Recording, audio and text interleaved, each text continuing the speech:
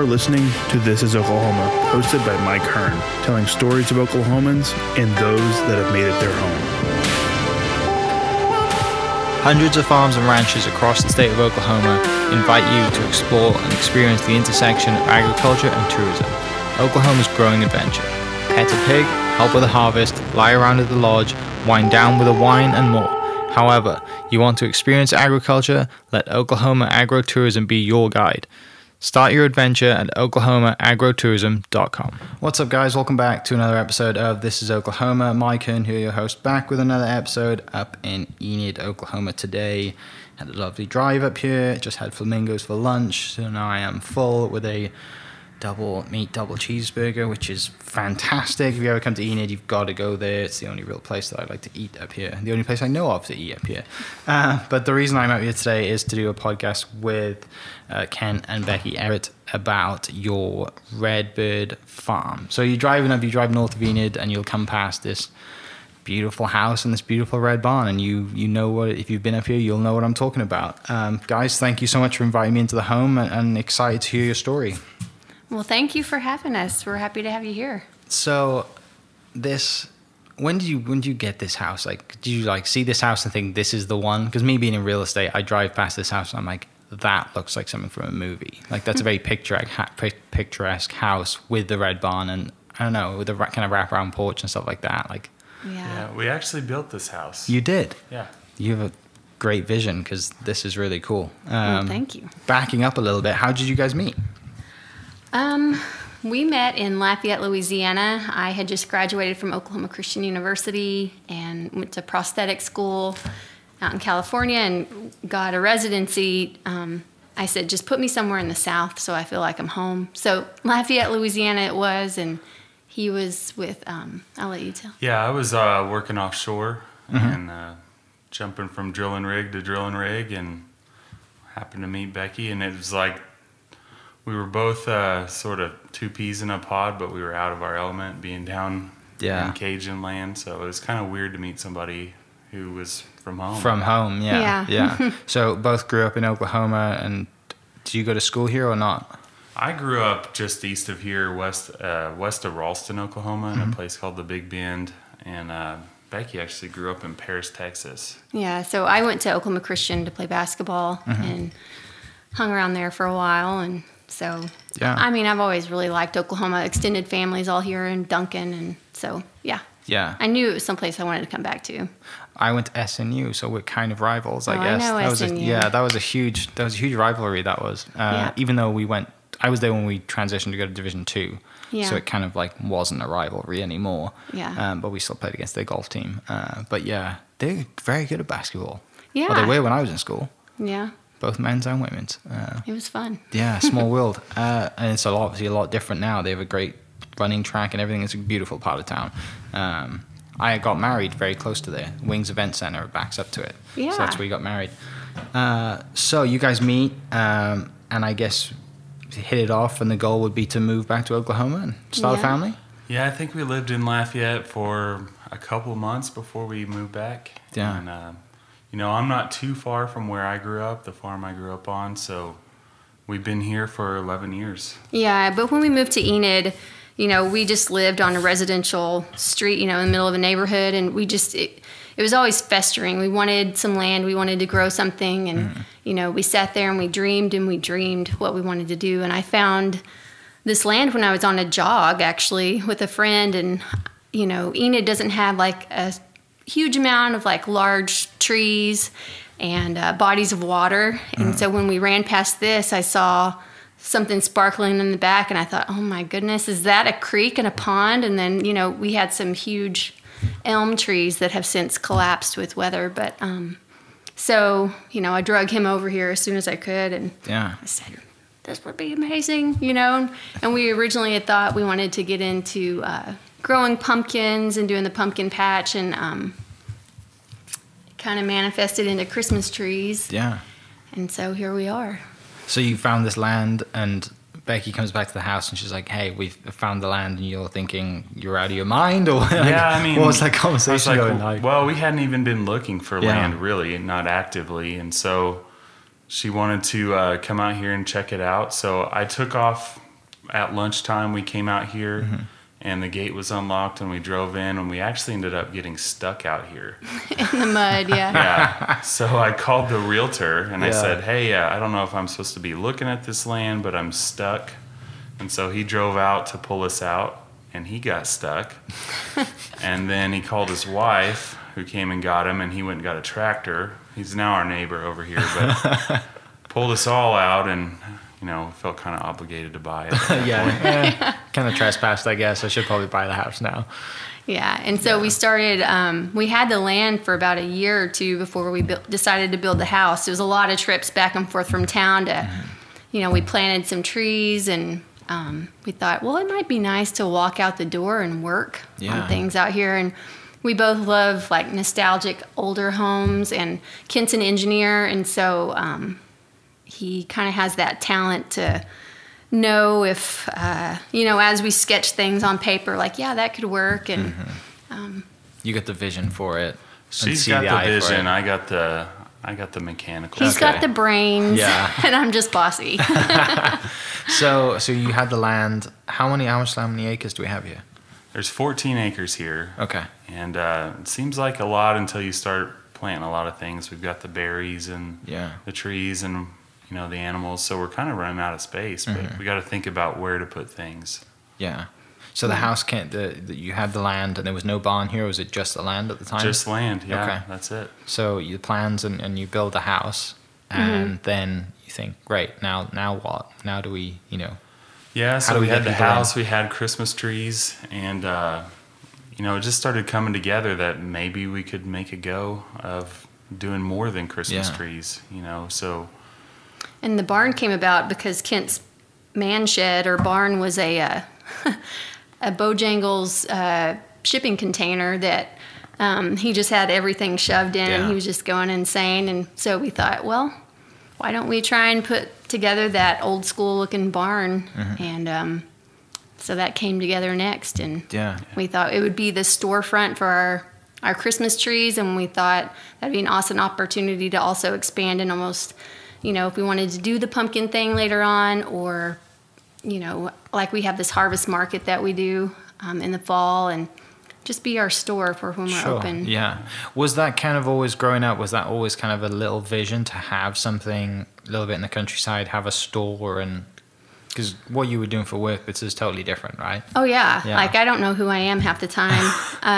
So I went from doing the prosthetics and orthotics thing, and then, we have 4 kids, so I stayed home with them. And I love to work and be busy. And so once we started planting things, I really love being outside and seeing things grow from a seed into something more. It's just been amazing. I couldn't have planned all this. Kent, do you share the same green thumb? Yeah, I love to grow things. I love agriculture. I grew up on a farm. My dad was a farmer, and I always loved it. Yeah. But modern farming is not what I grew up with. In order to be competitive, you've got to have thousands of acres because farmers are super efficient. And that takes a lot of money, it takes a lot of land. So if you're going to compete as a farmer and you don't have that land, then you've got to find a niche. And that's kind of where we started searching and thinking, what could we offer? What can we grow? Because I think both of us share the desire to have our kids grow up on a farm and have those chores and those things to do. Yeah. So that was a big motivator for us. Yeah. So when you guys were doing that, you're researching things, Christmas trees came up. Yeah, being from East Texas, pine trees, just any kind of trees is home to me. And so when we came up here, I was like, where are the trees at? So, having some evergreen trees, I was really excited about, just to make it really feel like home. And the more we researched them and we found out, how they help air quality, and it was just thing after thing. We thought, let's go ahead and dive in. And we started small. We planted only 35 trees our first year. Right. And they seemed to do pretty good. So the next year we got like 800, I think. You went all in. Yeah. Yeah, we decided to go for it. I didn't know how they would do in this environment. Right. We have a really sandy piece of land here, and I didn't know what kind of work it would take. I showed up to the first Oklahoma Christmas tree meeting down in Gore. I had happened to call that association a week or two before their summer meeting. Yeah. So I just showed up, and it took off from there. Yeah. And so you said you had 30 the first year, and then now this year, right, is the first year that you'll be selling ones that you've planted 5 years ago, right? I think that's our 6th year. This is our 6th year. So those 35 that we planted, the ones that survived, they're our tallest trees. And then the second year, those trees are ready, and there was about 800 or so. And of course, we lost quite a bit. Yeah. With the recent ice storm. No. It wasn't the ice storm. It's that first year, there's a learning curve. Sure. And in addition to that, we were building this house. So they got somewhat neglected too. So And I mean, with any Christmas tree and probably other, vegetation too, the gophers will eat the root system. Okay. And so sometimes you walk out there and this beautiful tree will just be, Just clunked falling over. over.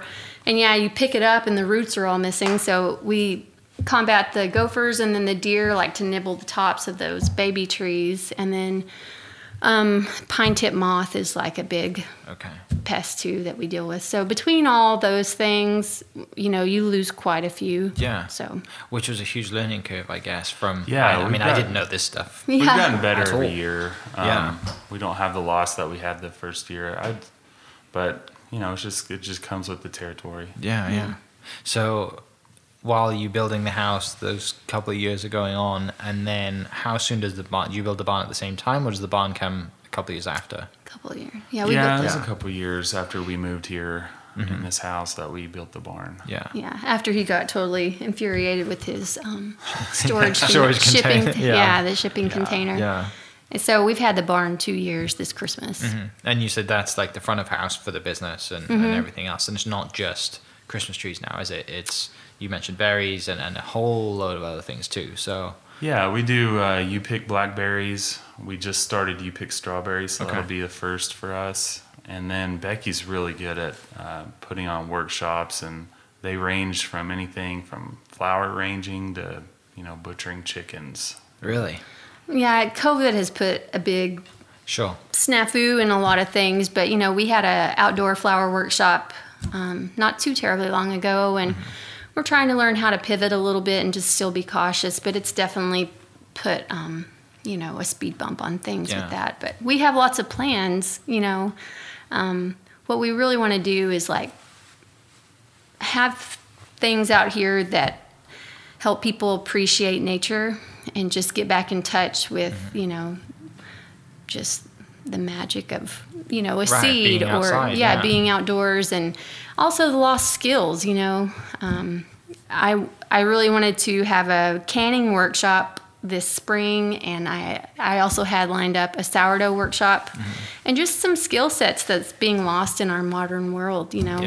Just I some don't know how to stuff, do any of that Yeah. stuff. I don't think my wife does either. stuff our grandmas did, and I think we've seen, a demand for it too. Yeah. With COVID coming along and the toilet paper shortages and crazy, isn't and it? all the grocery shelves being emptied, I think people realize that, this entire system is pretty fragile. Yeah. And our skills to feed ourselves are lost. I mean, there are some people who still know those things, but we'd like to help people learn those again. Right. And so, raising chickens and butchering those, it seems somewhat intimidating, but it really isn't. Yeah. I mean, you can do that, and you can do that in your backyard.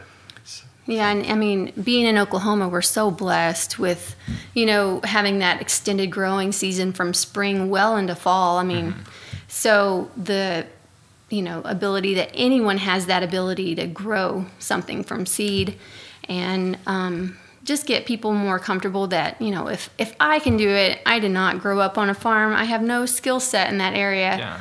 And, it's a lot of falling on your face along the way, but I mean, anybody can grow something, Yeah. So. Just, I guess, understanding, the weather and getting the best soil and water mix or whatever it is to. Yeah. My wife, like, we live in a neighborhood and she wants to have raised garden beds and stuff like that. And I do not share the same passion. I do not have the green thumb, and like my idea of having a nice front yard is buying plastic flowers because no one notices when they drive by. Haven't pulled that one off yet. She's still kicking off about that idea. But like for me, like I grew up back home. My grandparents, they had a greenhouse, right? You have tomatoes or whatever, anything in it. And out here, you just don't see it very often, unless, I have friends in the country and they are growing things. Some things might not be legal yet. Maybe they are. I don't know. But the good thing out here is we have the land for it, right? And the city usually let you do it. Most cities will let you have chickens in your backyard and stuff like that. I think so. And even if they don't, you can still. Yeah, no one's gonna call them because probably the guy who's on the board at the city has chickens as well. Well, if you keep them contained, I mean, we did it when we were in town. Yeah. Just don't get a rooster. And our neighbors were aware of it, but they, they're not any louder than a dog. Yeah. Especially the hens, they're pretty quiet, so. Yeah, the roosters, they can be an issue. Yeah. 5 stay o'clock away in from the morning. rooster. We have one here, but, Yeah. we're allowed to have one here. But, yeah, if you're in town, just get some hens. You don't need a rooster to get eggs. Yeah. And, your eggs are taken care of after that. Yeah, I love that it's not just Christmas trees for you guys. Like you have all this land here, or 14 acres, which for people living in a city that sounds like a lot, right? But for people living on the outside of town, that's nowhere near as much as you would probably want. Right. And if you're in farming culture, then the farmers probably like, yeah, that's just a normal thing, right? Yeah. Most farmers have hundreds of acres, but it is cool that you guys are kind of.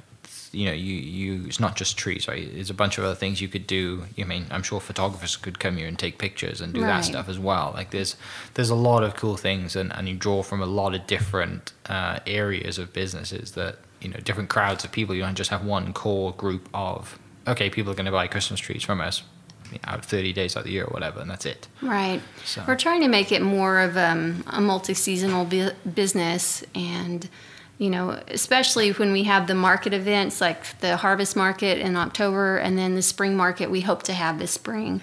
But we bring in vendors and they can set up, and it just brings the whole community out, and it's a lot of fun. It really is. And we hope to have like a farmer's market type thing one day, but we're just going to have to take one day at a time, especially with 2020 upon us. Yeah, it's been crazy, isn't it? People doing events, and I think the lucky thing is it's outside, right? You can do it outside. People are at their booths, even if they wear masks, so it should be fine.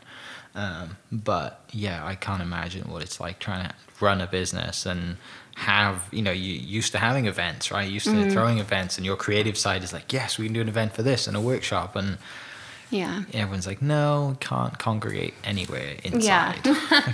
Okay, great. Yeah. But the good thing is it's close to home, and that you walk out of your, front door and you wander over and you get to work or don't go to work. I'm sure the kids love being outside and hanging out as well. Yeah. Kent actually still works full time at his job, so he works at night with a headlamp on, but I get to do things with the kids during the day, and but some of the more heavy duty stuff or tractor work I leave to him. Yeah, you just have you invest in a good headlamp, and you're good to go. Yeah, those lights are really bright. Yep, you gotta get the good ones. Yeah, I have a friend who likes to do like car racing and rallying and stuff, and he's like, I prefer it at night because my lights are so bright I can see everything. Yeah. That sounds dangerous driving through the forest at 80 mile an hour sideways. No, it's actually really fun. Sure it is. Crazy. You go do that. I'm not coming anywhere near you. I think Kent would probably prefer to work in the daylight. Yeah, but that's just the way. Yeah, daylight would be nice, but you do what you have to do. Yeah. And, well, that's the thing about agriculture, it never stops, does it? No. No matter what the weather is, it never stops. I'm a broken record. I'm always saying farming is about timing. Yeah. When it's time, you got to do it. And if that's at night, then you do it at night. Yeah. But, it's really, it's been nice to have the job. And that gives us a lot of flexibility to try things and not be as afraid to fail, because, we're not depending on this to feed us. Yeah. So we've tried a lot of things, workshops, any idea that we have, we just go for it. Mm-hmm. Yeah. And do people come from like all over, or are they predominantly kind of Enid based, or like where does your kind of reach? So I've finally been able to have the wisdom to ask people, where are you from? And I've learned, we've had a lot of people come from Kansas for workshops, Oklahoma City, a lot out west towards Woodward and Alva.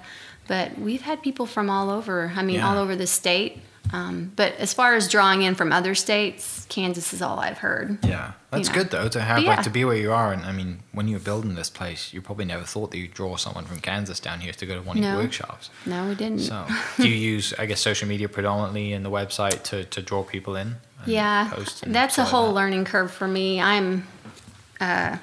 I joke that I have some kind of ions in my fingers that repel technology, but I'm learning, through social media you can have quite the reach, and we do things old school still sometimes too. We put up flyers, or what we're really hoping, and this is like major old school, but word of mouth. I think there's so much to that, and so that's what we're trying to do with great customer service and memorable events and quality, So, and I think another big thing that we try and project out here is authenticity. We try, you think about what are the things that you need and not want. You don't have to have a Christmas tree, but more along the lines of where we want to go. You need food. You need to know how to feed yourself. And the Christmas trees is a nice thing to have at Christmas, but that's where we're wanting to go, is just lean into that authenticity of, having good events. And back to word of mouth, when you get, you get that mum group, or the mum, and you get that group of, like, they like to talk, they like to tell their friends where they've been, or they like to refer things, and then next year they come back and they brought a friend, and then there's 10 of them coming in a bus. That's kind of the hope, isn't it, is to build it through word of mouth, and there's nothing better than a word of mouth kind of referral, because you have that, they trust their friends, and then they know they've had a great experience, obviously the trees, like, I don't think I've ever had a real tree. Partly because I just don't want to. I don't like to clean things up. You gotta get a fresh tree. Okay. Yeah, that really makes a difference, because if you get those trees like off the parking lot, those things get cut back 1st of October, and they're never put on water. Yeah. And so they're already dead when you get them, and you're just trying to like breathe some life, with a little bit of water in the bowl. But if you cut a fresh tree, or you get these premium trees and you keep them on water, you don't really have that needle drop. Most of the time as well, they're not too big for my house. But like a 6-foot tree is average, right? But I'm sure what are the sizes you guys have for like the real trees? A 6-foot tree was like a go and buy at Walmart or whatever, right? Yeah, but I think a typical customer wants a 7 to 8 foot tree. Okay. And it all depends on your ceiling height. Yeah. And that's why you sell the most of those. Most people's ceilings are 8 foot tall. Yeah. So people want the tree to go all the way to the top. So, with a lot of new construction, you have these 2-story entryways and things like that. So some big trees get sold, 12 or more. You can get as big as you want to get. Yeah. That just reminds me of National Lampoon's A Christmas Vacation or whatever, and he's like, do you have anybody that just calls you up and says, I want the biggest tree that you have? We haven't had that yet, but I bet it's coming. It has to, doesn't it? Yeah, down around the city and around Tulsa, their tall trees are wiped out. I mean, they have a hard time selling tall trees because they can't keep them in their field long enough to get them tall. So being new and holding everybody out of our field for this long, we've got quite a few tall trees. So we're sitting pretty good. We'll see how this season goes. Yeah, and people have been starting to put their trees up already. Yeah. Guilty. I'm one of them.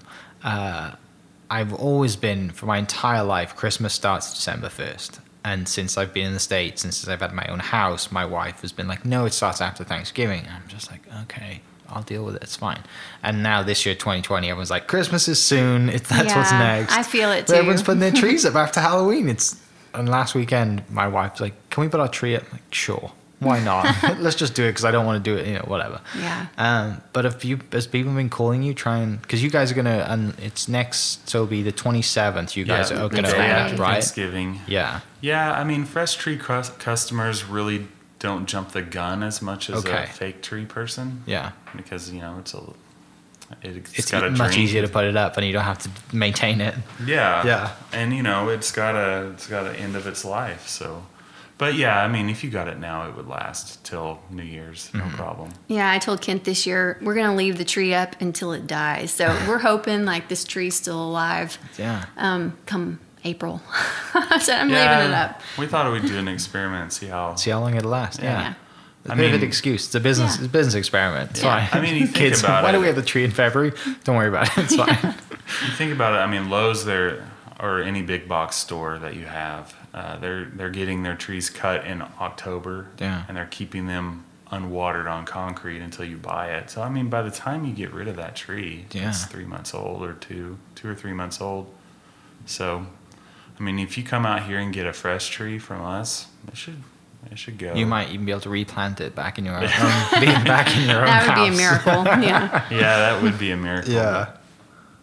Yeah, they another thing to know about big box stores, the trees that they get, it's just like meat, you can everything is ranked, you got your prime and select and all that. Well, it's the same with trees. So, if you go to a Christmas tree farm, that's where your number one premiums are going. Got you. And then there's a grade below that goes, some Christmas tree farms might buy a number 2. Then you got your number 3 commercial or big box store grade. So those are just lower quality to begin with. Yeah. So just something to keep in mind. Yeah. For those listening, that's good consumer advice for sure. So interesting enough, again, the Christmas tree kind of community as a grower is very small, right? Like It is. you were a previous president and you're involved in that stuff because there really isn't that many people that have 10 to 30 acres that be in a good part of town that probably they're generational type businesses for the most part, right? Right. And some people might be offered money and they think, right, I'm going to sell and someone's going to develop a strip mall now on my land. So, Exactly. you guys, I'm sure, were welcomed with open arms when you went to that first meeting. Yeah, I was, there's been a wave of new growers coming in Oklahoma. I was like the first of that wave. Yeah. But yeah, it's just a business that's kind of hard to get into because you're planting and growing trees for years with zero return. Mm-hmm. So you've got to know that going in that your money's going to be gone for a while. But hopefully you get that back in 5 or 6 years. Hopefully this year I'll find out, right? We'll find out. Definitely next year with as many trees as you guys planted. Yeah, The we were second year. open last year, but we just offered pre-cuts, the type of Sure. trees we can't grow here, like the Fraser fir and some other types. So, and last year it went pretty well. It was a really good learning experience on, how to operate during the Christmas season. Yeah. So this is obviously you guys are going to open up next Friday, but I guess we'll get to that in a little bit. But back to the community. What has it been like being a part of it? What's it been like as new growers? I'm sure there's a lot of older people in it that are still doing it, but I don't know. I guess was it just kind of easy to get into and easy to talk to people and ask questions, and Department of Agriculture I'm sure helped a lot as well with just everything that goes on with it. It's not just a group of friends who are in a club that we all grow trees together, right? There's a lot more to it. Yeah, I would say the people in the Oklahoma Christmas Tree Association are the best people you can find. They are great people, and they have not held back any info about how to grow a beautiful tree. They've been so helpful, and I really can't say enough about them. I mean, it's just been great. And, especially the ones down in Oklahoma City, they're competing for the same customers. I'm a little bit removed from that, being a couple hours away maybe, but there's no competitive spirit among that group. They're just working together to make the whole industry better. Because it's not that easy to grow a beautiful Christmas tree in Oklahoma. Right. We're limited on the variety we can grow. We've got tons of predators. We've got wind. And it's a lot more work than you might think. It's not just planting and walking away. Yeah. There's a lot to it. Water it and hope for the best in 5 years. Yeah, it's not that. Yeah. And that's what you learn getting into it. It's like, yeah, this is a lot bigger task than I thought it was going to be. But if you like it, then it's good. Yeah. It's fun. I'm sure it's been great too to kind of bounce ideas back and forth with stuff, because everyone has the kind of the same amount of land, I would assume, and then everyone does other stuff during the year, like what you do with your workshops. I'm sure it's great to talk to other people about what they do. And I know that, podcasts will go out in a couple of weeks too with guys down in Norman, the Wells family. They do like drive-in movie nights and they do, like they have a store as well. So I'm sure it's great to, because then you guys definitely aren't competing because you're so far away and there's local draw and stuff. But has that been cool as well? Oh yeah, that's how we learned about the blackberries. To offset the season, we got into the You Pick blackberries that are going to be available in June. Yeah. And a lot of other growers do that, and there's some blueberries that they do up in Tulsa area, and so yeah, it's been good. Yeah. I'm glad we did that, and I'm glad they shared that knowledge. Mm-hmm. And are the kids at an age where they can help out yet, or are they still? Yeah, you've got them running around helping out. They become more helpful every year. Good. So they have their chores, even the little guys. They have their things that they need to do, and it's not all Christmas tree related. Most of that's a little hard for them at this point, but they can go get chicken eggs every day and do those kind of things. What do they think about it growing up on a farm? And I guess I'm sure it's amazing as you as parents to see that and be able to offer that to your kids, right? Yeah, I guess for me it's pretty cool because most of them don't have any memory before the farm, right? Or they were really small, and just a lack of fear of picking up a chicken or doing the things that they do is just normal to them. So that I think that's pretty cool. I think they see too that this can't happen if mom or dad just pull the weight. Like, it's a family effort, all hands on deck a lot of days out here. So it's definitely teamwork. Yeah. We wouldn't be together if it wasn't for obviously agro-tourism helping out and kind of introducing us and me coming out to do this podcast. So how have they been involved? How have they helped you guys out? And how long, I guess, have you been with them and a part of what they do? So Oklahoma, we're really lucky, and we get to see this because we work with other associations, state associations sometimes. And Oklahoma has more support than our neighbors do. Okay. And what's really interesting, it seems, our new Governor Stitt and then Matt Pinnell, they've really put an emphasis on agritourism. Mm-hmm. And they hired a couple of employees and dedicated them to promoting this. Gotcha. It's a kind of a future vision that they have of really promoting tourism in our state through agriculture, which is one thing that we have here. And I think they're on the cutting edge of it because, living out here, driving by, cattle in a field, we don't think anything of it, but other people do, and we can pull people in to participate in these agriculture things that they otherwise don't get to do. So I think it's great, and we have a ton of support. Yeah, and we couldn't ask for better people to be helping us, and they go out of their way and bend over backwards, and they're always available for questions and to provide materials. It's such a blessing. I guarantee, during this season, the Christmas season, the employees are Whitney and Michaela. They'll stop by every tree farm in this state. Yeah.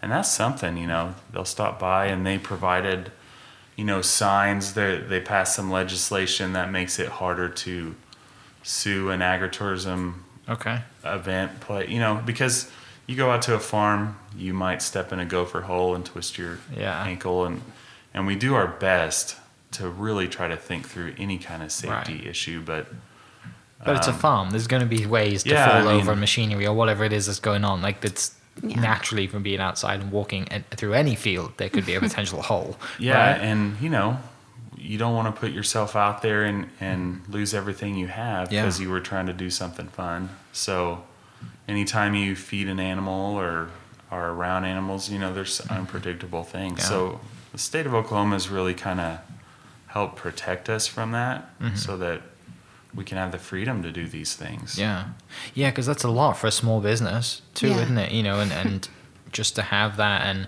obviously it's great that you have a job and you don't have to rely on making this business work as much because you have a safety net. But still, if you didn't have that, then you really need to.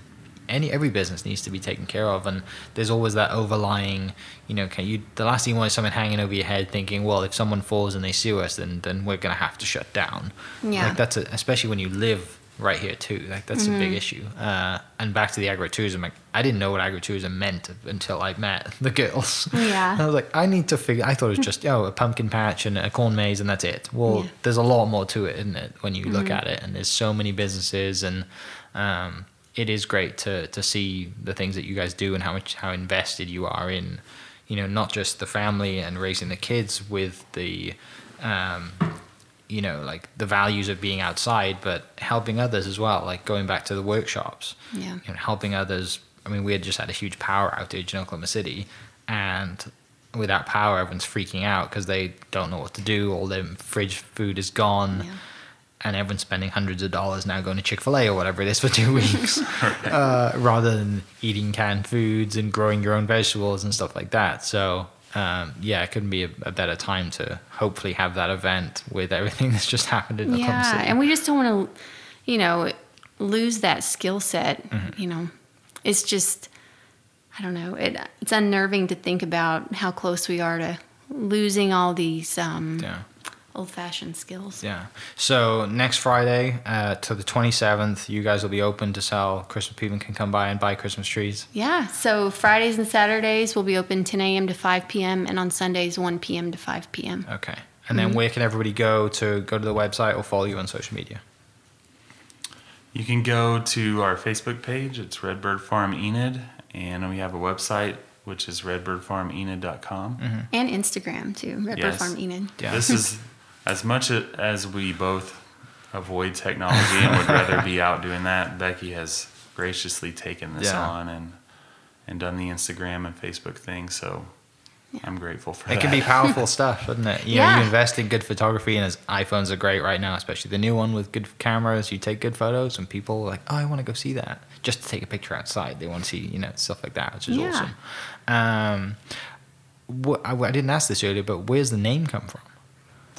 Well, we struggled with it really, but we wanted. It started out as just a Christmas tree farm, but we didn't want to call it, the Christmas tree farm. Enid Christmas tree farm or whatever, yeah. Right. We didn't want to corner ourselves because we always had these visions of doing a lot more. So, a cardinal redbird is kind of a nod to Christmas without cornering yourself into Christmas. Sure. And we see cardinals out the windows out here quite a bit, and we just thought, I like that. It's kind of my favorite bird, I think. Yeah, it's a good looking bird. You can't shoot them, right? No. You're in trouble. I think you're in trouble if you shoot them. Yeah, you don't shoot them because why would you? But yeah, exactly. That. Yeah. Awesome. Well, good. Well, guys, thanks so much for sharing some stories, and I wish you all the best for the Christmas season, and then hopefully. I am excited to find out how long this tree lasts. Yeah, me too. Figure out with that and the stories of the kids probably being like, why is our Christmas tree still here in March or February? Whatever. Why haven't we had any more presents? But yeah, thanks so much for coming on the podcast, and wish you all the best for this season, and then hopefully next year you can do your the workshops and teach people some valuable skills. I hope so. Awesome. Well, for everyone listening, thanks so much. I'll post all the links down below for the Instagram, the website, and Facebook page. And swing by, grab a tree. I assume they're not going to last very long, so you should probably come up probably Thursday, spend the night, and be here first thing Friday morning. But thanks for listening. We'll catch you next episode. Cheers. Huge thanks to Oklahoma Agrotourism for helping set this podcast up. Hundreds of farms and ranches across the state of Oklahoma invite you to explore and experience the intersection of agriculture and tourism, Oklahoma's growing adventure. Pet a pig, help with a harvest, lie around at the lodge, wind down with a wine, and more. However, you want to experience agriculture? Let Oklahoma Agrotourism be your guide. Start your adventure at oklahomaagrotourism.com. Thank you for listening. We are inspired by those around us and hope that you are too. Make sure you subscribe to this podcast on your favorite podcast platform and leave us a review so we can keep telling your stories. For more great Oklahoma content, follow This Is Oklahoma on Facebook and Instagram.